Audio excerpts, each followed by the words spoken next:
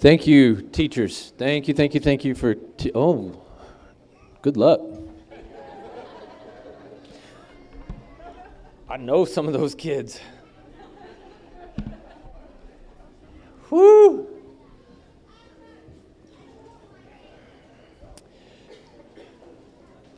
Hey, next week,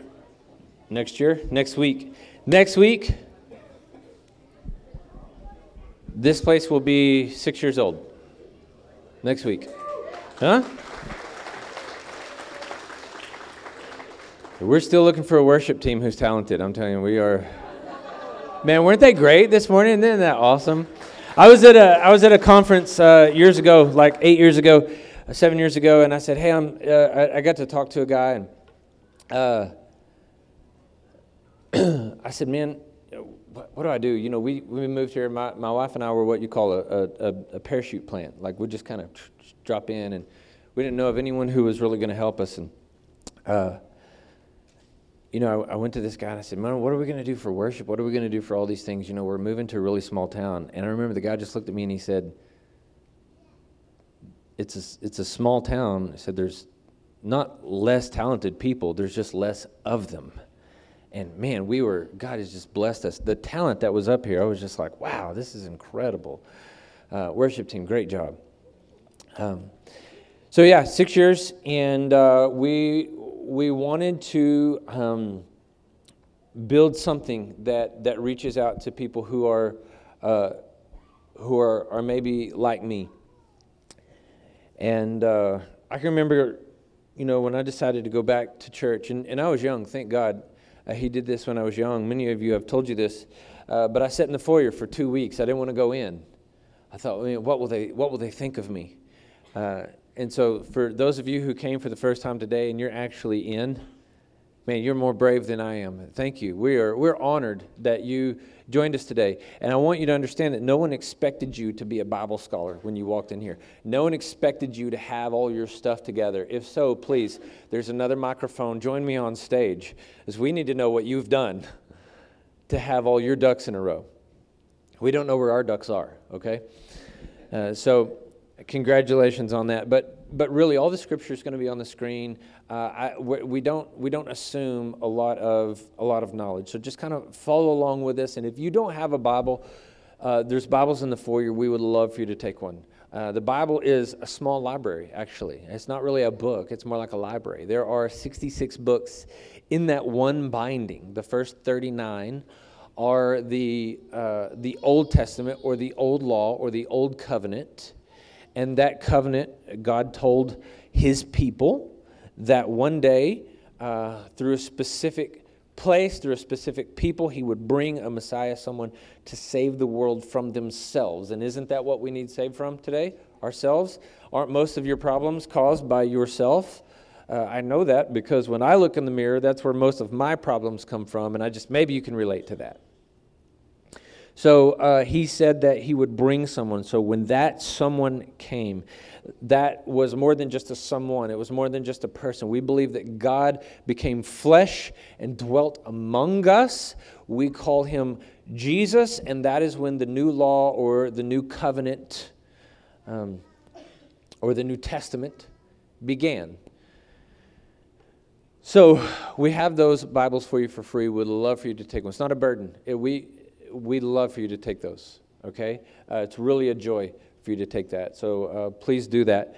But we want you to read that, and we want you to have a faith, because we have a world that is spiraling into chaos. This is not doom and gloom. Don't get me wrong. There's always been problems.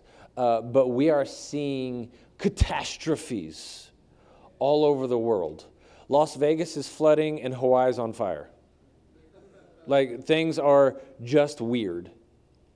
And we're seeing catastrophes, and an unthought, superstitious faith has no benefit to the world. And in fact, I can't believe in those things. I believe, man, Jordan, golly, Jordan, you killed it today. That was awesome. You have You have an amazing gift to lead worship. But she was singing Hosanna, and it starts off with, I see the King of Glory riding on the clouds of fire. And we think this, we believe this, that in the end, the Lord is going to come back. And we think about how he will take his people, and we think streets of gold, and we think all of these things. But understand, when you see the King of Glory riding on the clouds with fire, do you know what fire represents in the Bible? Judgment. There is this very warm brownies fresh out of the oven thought that comes when we think of our God and when we think of Christianity, and it becomes very convenient to the fact that we ignore it until there's a funeral, and then we bring it up only for comforting purposes. Read the Bible. It is not largely comforting. Well, I'm going to take that back. Yes, ultimately comforting, but like, people went through some stuff. You understand? You're going to go through some stuff, and there's just an actual faith. There's an actual life that is played out, that is not just superstitious, comforting faith.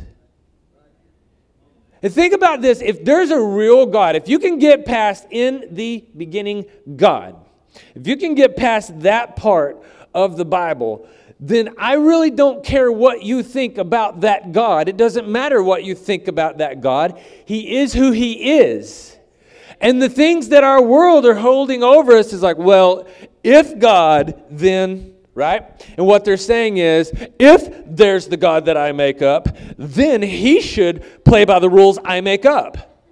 And the God that is doesn't care about what you made up. He has a judgment that is true. I mean, believe it or not, he knows better than we do. And he has a reality that he will see fulfilled. Church, and I mean this in the most like I'm putting myself in there with you, whether we like it or not. And we hold him to a standard that we've made up, but it doesn't matter to him. He's already got the standard. My kids have a full-scale rebellion, come in yelling anarchy, and they're like, we're going to stay up all night, and we're going to be in your bed, right? And they make these rules, and I'm like, that's cute, but it's wrong. Go to bed. They have completely rebelled. And we do the same thing, and we start imposing all these things on God. It's not that he doesn't care about you. It's that he doesn't entertain injustice. He doesn't entertain unholy. He doesn't entertain wrong. So he is who he is, whether we like it or not. And he has given us a purpose. And that purpose is in the beginning, spelled out for us. I want to walk you through some things. Let's call today's sermon eccentric at best. But you can follow with me, okay? Maybe you'll learn some things through this. But hold on, because in the end, hopefully it'll make sense. And you'll be like, oh, wow, that was awesome. That's best case scenario. Things could get weird. Hold on. Last week, we talked about trees. Trees are a theme through the Bible. Really fascinating study. I know this sounds like a barn burner, doesn't it? Woo! But it is. This week, we're going to talk about something else. Let's just walk through Genesis a little bit and pick out a few things that are there. Are you ready? Genesis chapter 2, verse 4 through 7. Holy Spirit, show us we need you. We need divine help. Amen. These are the records of the heaven and the earth concerning their creation. I'm in Genesis chapter 2, verse 4. Told you all the scriptures on the screen. At that time, at the time that the Lord made the earth and the heavens, no shrub of the field had yet grown on the land, and no plant of the field had yet sprouted. Now, I know that you were in Sunday school and you had a very green world in your mind, but nothing had sprouted yet. For the Lord God had not made it rain on the land, and there was no man to work the ground. But mist. Now, if you're following in your Bible, some of your Bibles do not say mist. This is a word only used twice in Old Hebrew in the Bible. And so we're kind of like taking a shot. We know like what the word means. The transliteration is like ed. There's an ed that's coming up, and it's something coming up out of the ground. And so some people say there's a mist out of the ground. Most will say there's a fountain. Most scholars believe this is a spring. This is a spring of water coming up out of the earth. Now, let's pull the cat out of the bag. The book of Genesis is dripping with symbolism. I did not say it is not literal, okay? Something can be literal and still be symbolic. In fact, I'm going to use this stuff in my sermon today. It's symbolic of something else. There's a literal jug here, okay? But there's symbolism going on, and I need you to understand they are thematic through the Bible. There are some things that almost always represent something. So, for example, today we'll talk about fountains, springs, rivers almost always represent the Holy Spirit in the Bible. Stars, constellations, those are going to be heavenly beings. The earth, dirt, take a guess.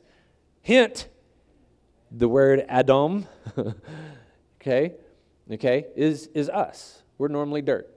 Congratulations. Okay, oil is normally the Holy Spirit. I mean, there are some things that are thematic that run through. Okay, but this is going to be a fountain, a spring that's coming up out of the earth. Spring represents the Holy Spirit, the earth is, and we have a spring coming up out of the earth. That'll play. That ball's on the tee. Go ahead and hit that. You get it? So like Jesus is in the beginning. He's all through the Bible. Okay, here we go. Mist. But the mist would come up from the earth and water all the ground. Then the Lord God formed the man out of the dust from the ground and breathed the breath of life into his nostrils, and the man became a living being. Okay, the condition of the land is not yet growing. And we have the reason, because there is not yet rain. It's not been rained on, it's not been watered, and so nothing is growing from the land. The plants are the fruit of the land. So what does the land need? Water. You're the land. What do you need? Water. Okay? Holy Spirit. Maybe that's what we're talking about today. Keep going. Verse 8.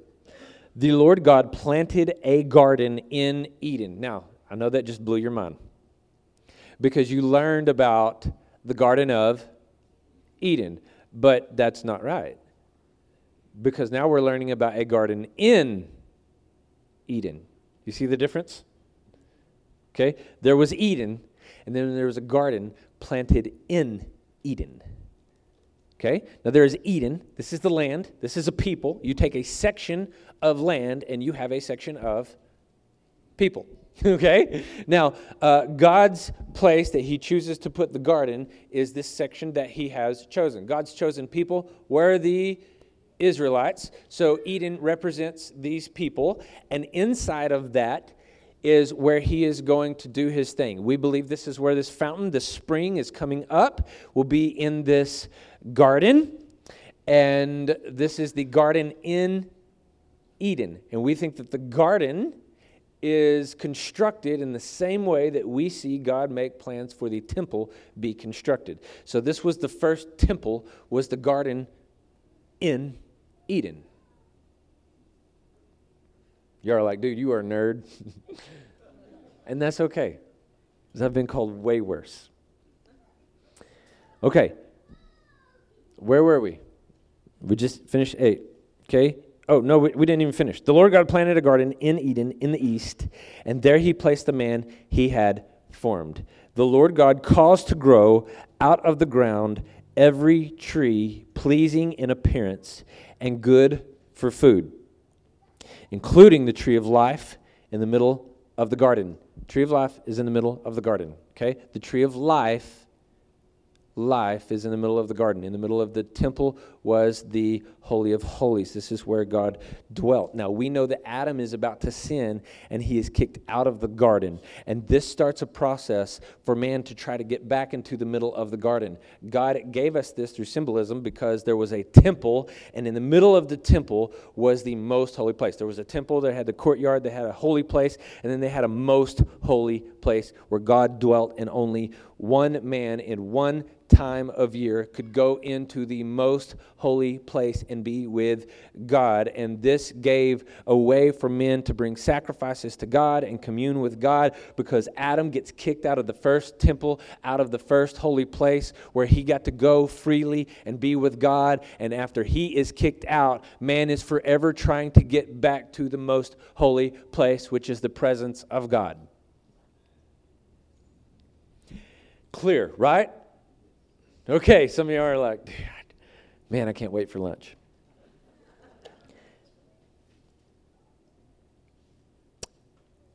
Okay, this is important. We had the trees in the middle of the garden. Let's go to verse 10. A river went out from Eden to water the garden. From there, okay, so the river comes from Eden into the garden, one river. From there, it divided and became the source of 4 rivers. Symbolism, come on, walk with me. You have out of this chosen land representing the people, one river coming out, and it is coming into this garden, and it it divides into 4 rivers, and from the garden, from the temple, we begin to go in different directions into the 4 corners of the earth. Oh man, I gave it away. Into 4 different places, right? And so from the temple, where the Messiah is going to come, where your God has said, this is what I've blessed. From here, we will water the earth. Did you pick this up on your first reading? Yeah, me neither. Now, it divided and became 4 rivers. So how did the garden have life? Because there was water coming into the garden. And now man is there to work and cultivate the garden. We know that the water is the Holy Spirit, okay? Now, what is the point in the garden? This is a temple. This is where God dwelt. God walked with Adam in the garden, in the temple. And from there, from this place, the water went in to 4 different directions and went out of the garden into the rest of the world. This was God's design, that from his temple, from his presence, the world is watered. And so from his temple, it goes out. And this is constantly what he's trying to get his people to do, is go water. Check it out later on in Exodus chapter 9, verse 5 through 6. Now, if you would, this is after Adam has already sinned, and Moses is like, Pharaoh, let my people go. Whoa. Too old for that. Now, if you will carefully listen to me and keep my covenant, you will be my own possession out of all the peoples, although the whole earth is mine, and you will be my kingdom of priests and my holy nation. These are the words that you are to say to the Israelites. This is God talking to Moses. Tell the Israelites, be a kingdom of priests. Tell them, you go to the temple and you receive the river, and then you water the land. Kingdom of priests. Later on in Hebrews, no, I'm going to take that back. It is said in Hebrews, but later on, let's go to 1 Peter chapter 2, verse 9. This is not speaking any longer just to the Israelite people. This is speaking to Christians. This is speaking to you. But you are a chosen race, a royal priesthood, a holy nation, a people for his possession, so that you may proclaim the praises of the one who called you out of darkness into his marvelous light. You have been passed the baton. You go into the temple, you get the water, and then you spread from there and you water the land, the people. You take the gospel. You are a kingdom of priests. It's been re-upped. This is now your purpose. You go into the temple and you receive and you fill up, and then you go and water others. And I believe with all of my heart that if you are a Christian and you are not being filled with water, you will be thirsty. We know that the Bible has symbolism of water stuff. I'm going to take you to some passages in John. John really plays with this whole idea of water. And we believe that you are thirsty, and if you have not been able to quench your thirst, your desire for the presence of God, for the need for God to move in your life, you become very thirsty, and that will make you very angry. That will make you very discouraged. Also, if you begin to quench that, but you are not able to pour that out to others, we believe that you will become very depressed. And so we have many people who God has anointed and said, you are a priest in my name, and you have no purpose, you have no way to go and provide water for others. You're not living out what you were called to do. I've been to the temple, I've received water, but I have nowhere to give this water. It becomes a burden for you, and you're looking for a place. And if you are not able to water the land, if you are looking out at a barren wasteland and you think, I have a solution for this, but I can't do it, it will cause great depression to come over you. And so for many of you, maybe this sort of satisfies that longing you had. You didn't know what you were looking for when you came into church today, but let me tell you, you have it in you to work the land. Adam was put in the garden to work the land. This is symbolic. And Adam looks out and he sees plants that are dying. He sees ground that is dry. He sees people that he loves that are dying without Jesus, and they have no hope in this life or for eternity. And he says, but I can do something about this. And so he wants to cultivate. He wants to till this soil. And if he's not able to do it, it causes depression because he looks out on what is in him to put out, and he's done nothing, and it will be depressing. We believe this causes great depression among Christians. Your point in life chiefly is to worship the Lord, is to go into the temple and be watered. But also then to go water. What did Jesus say was the greatest 2 commandments? To love the Lord your God with all your heart, all your soul, all your mind, and all your strength. Go drink. And the second is like it, to love your neighbor as yourself. Go water. It was told to us in the very beginning, and it didn't change. I know we're under a new law and a new covenant, but the purpose, the chief end of man, is the same. We are supposed to water. We are supposed to bring that out, and it will bring great depression on you when you are not able to. Jesus says this in John chapter 15, I am the vine, you are the branches. Now, we know that a tree has roots, and those roots go into the soil, and they gather what?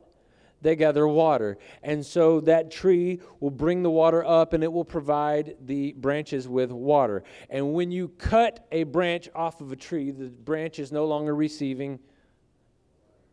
He set it up. He set it up for us. I'm the vine, you're the branches. The one who remains in me and I in him produces much fruit, because you can do nothing without me. I want my life to matter. I want something to happen. I want to produce fruit, but I can't do it without the Lord.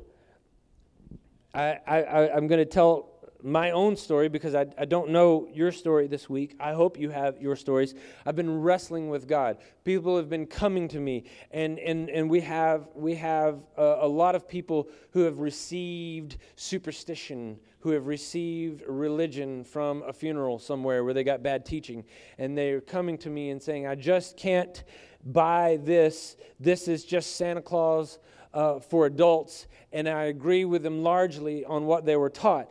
But meanwhile, I'm going, show up, God, do something, God. And I know better. I know that God is not my puppet to pull the strings on. But man, if something could just happen to clinch that soul. And so I've been wrestling with God about these things. And like, God, I want to be in your presence, because it becomes very draining on me. And Lord, I need you. And so last night, my wife and I were driving in on I-20, and we were east and headed back west. So we were westbound on I-20. On the eastbound side, there was a wreck, and I was looking on my westbound side about half a mile before I took the exit ramp to come into Ranger. There was a small car parked, and they had their hazard lights on, and they're on the side of the road. So I took the exit, and I was going home, and the Holy Spirit just would not let me go. And I pulled the truck over, and I make a legal U-turn. And my wife said, "Where are we going?" And my son, who is like Magellan, you can tell he's biologically not mine, immediately he's like, "Dad, where are we going?" You know, the girls, they have my biology. They're like, I have no clue where we are. So to turn around for them, that could be the way home. They don't know. Where are we going? And I told my wife, I said, there's a couple ladies broken down, and just nobody's going to come help them. And so I have to go and help them. So I go to the access road. We walk across the median to go in to help these ladies. And sure enough, this lady, she's driving a Kia. There's two women, just like I had said there would be. I didn't know. It was dark. They were on the side of the road. I have no idea how I knew there were two women in this car. So, you know, I come and knock on their window, and they're like, "We're all going to die." And I said, "What's wrong?" And the lady said, "I don't know, I hit something." And so I go in the front, and sure enough, she had hit a small bicycle, and it had just completely crushed her radiator, and then just all the fluid is on the ground. The front, I have no idea how this bicycle did this. This was a supernatural collision. It was like a little stride bike. And the peg, you know, the back where you ride on the back tire, the peg one of them had gotten into the concrete, and the other one had gone through the radiator. Like, how does that even happen? And so I thought, this is just the strangest collision I've ever seen. And so I went in and I said, "What can we do for you?" And she said, "I don't know, pray." She has no idea I'm a minister. And she breaks down crying, and she said, "My son's 28 years old, and he died about 5 hours ago. And I am trying to get to Plainview. This is where we're going." She's coming from the Metroplex, trying to get to Plainview. She said, "I don't know how I'm going to get there," and now we're broken down. And so my wife and I were able to minister to him a little bit and send them on their way. But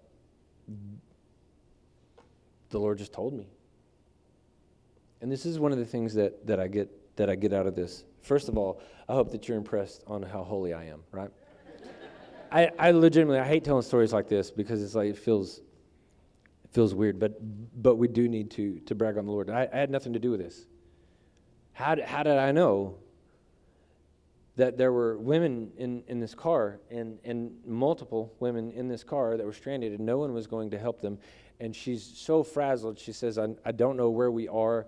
I've tried to call roadside service. I can't tell them even where we are. You know, you can imagine she's not thinking just super straight. How did I know that? And one of the things that I think that the Lord was showing me is like, no, I work through you for my benefit. Because we're like, Lord, I would believe if I could just win the lottery this week. Like the Powerball's up this week. If you could just do that. But read the Scripture. The movement of the Holy Spirit is not always for your convenience. The Holy Spirit moves, and Elijah is able to make it not rain, and then he calls fire down from heaven, and all these people get murdered, and he's being chased for his life, and the Holy Spirit led him into that. The Holy Spirit came upon the 12 disciples, and all of them were murdered for their faith. It's not always for our convenience. It is for the glory of our God. And when I'm able to be a part of something that is for His glory, it is joy. It's so weird. Because I begin to bear fruit. For some of you, becoming a Christian has caused you nothing but Felicia calling you and asking you to serve every Sunday. For some of you, becoming a Christian has really caused nothing, if you look at it from the world's standpoint, but service. It's more work. Now I'm supposed to read. I got all these things that I can't do, and it's your joy. It is the thing that you will die for before anything else. Why? Because it is in you to drink, because you are thirsty, and it quenches your soul. And then it gives you a purpose to go out and water. And when you cannot fulfill that purpose, you become very depressed. When we shut down in April of 2020, more people called me with a pistol in their mouth than I had had in our entire being a church. Why? I can't water. I can't drink. There is a purpose in serving our God. There is a purpose in being a Christian. There's a purpose in being a human. Straight from the beginning, it's given to us. So you are this. Not the pretty plant. You're the dirt. But God created this beautiful world for us to be in. So it's okay to be dirt. But this is what you produce. And you've got to feed this, because this becomes my purpose, to bear fruit. But what happens after a while? This sucks all the life out of the soil, doesn't it? That's how you know you're doing it right. If what you're doing in life is sucking the life out of you, congratulations, you're bearing fruit. And so you understand when King David said, as the deer pants for the water, so my soul longs for you. So we need to be watered. But we're in a stage 4 drought, so I didn't fill this up. You're just going to have to use your imagination. I long for this.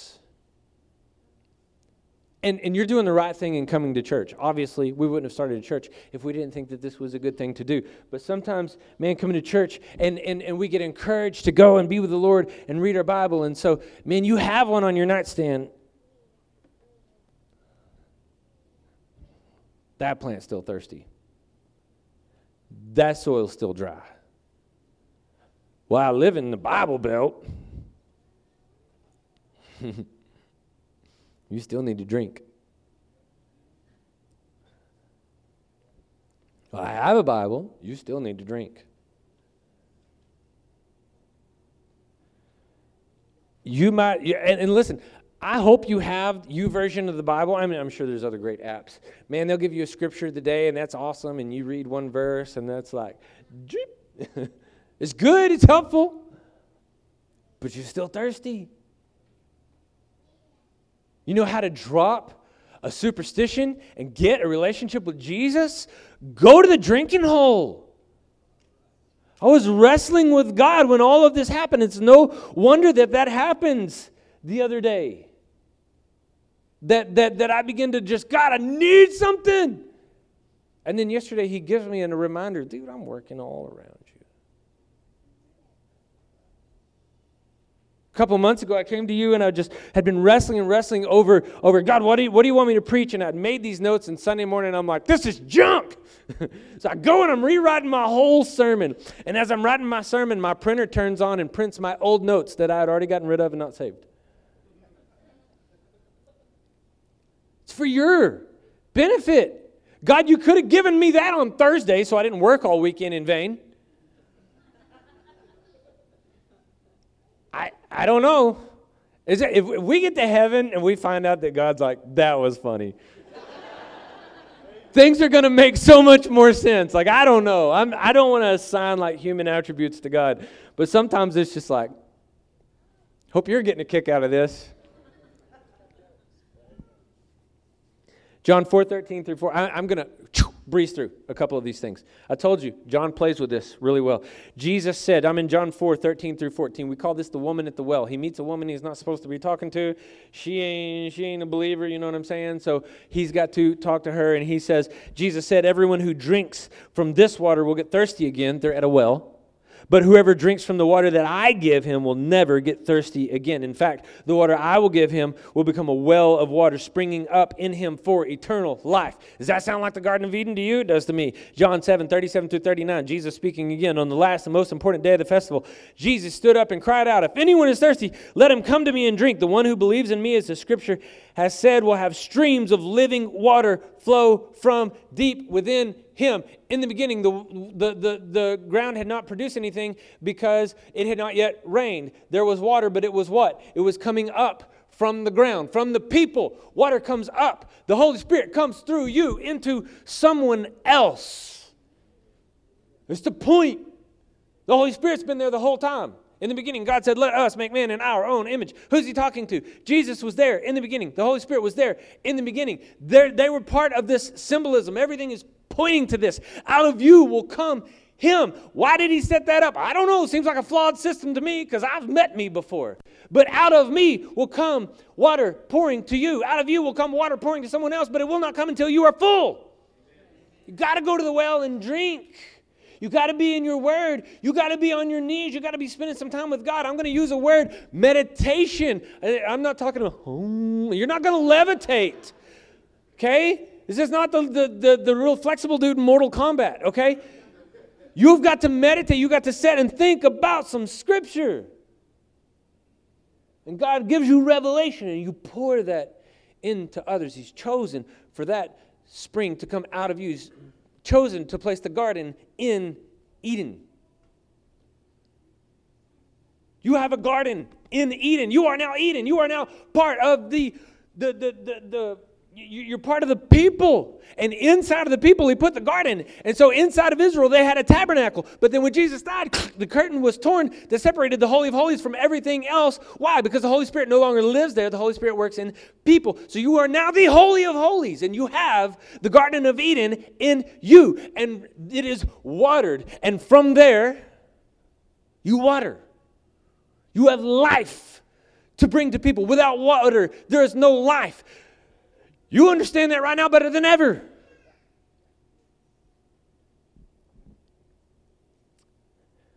Luke 11:13. Sorry, back there if I skipped a couple of scriptures. If you then, who are evil, worship team, go ahead and come up, know how to give good gifts to your children, how much more will the Heavenly Father give the Holy Spirit to those who ask him? I'm pushing, read your Bible, read your Bible, read your Bible all the time. All the time. And I want you to. There's food in that. There is bread in that. And we've talked a lot about bread. Jesus works this analogy. Bread, trees, water. It runs through the whole, from Genesis all the way through Revelation. It runs the whole way. In fact, you'll find the serpent in Genesis. You'll find the serpent in Revelation. I mean, the whole thing is brilliantly constructed. But he says, how much more will the Heavenly Father give the Holy Spirit to those who ask him? I have no formula to give you on how to allow the Holy Spirit to work through you. It doesn't exist. But when you spend time with God and you have a relationship with God, the Holy Spirit will fill you and you can't fake it. It will just come out. People will come to you and say, how did you know I was going through this? Why did you call me right now? Why would you give me this right now? And you go, I just had a bunch of water. I don't know. And it will flow out of you. You say, I've never experienced that before. Okay, one more time. If you then, who are evil, know how to give good gifts to your children, how much more will the Heavenly Father give the Holy Spirit to those who ask him? Church, live according to God's word. Ask him to send you the Holy Spirit, to be with you, to comfort you, to use you. And we believe that your thirst will be quenched and that you will begin to water others. So in summary, spend time with God. Spend time with God. Go to the watering hole. I forgot something today, actually, in my analogy, sitting in the back of my truck. I had a jug of poison. If I added poison to this water, there are things that we are doing that are we're getting something from somewhere, but it's not the Holy Spirit. There's no substitute for spending time with God. Say, well, Pastor, I have no time. Me neither. I don't read real well. I have ADD. I have all these things. Listen, I get that, and I'm not discrediting any of those excuses. They are totally valid. But I think that a supernatural God can overcome those things and speak to your heart. Church, pray. Pray and ask God to speak to you. Open your Bible. If you've never read it before, I highly recommend the book of John. Just maybe start there. Look for water as you go.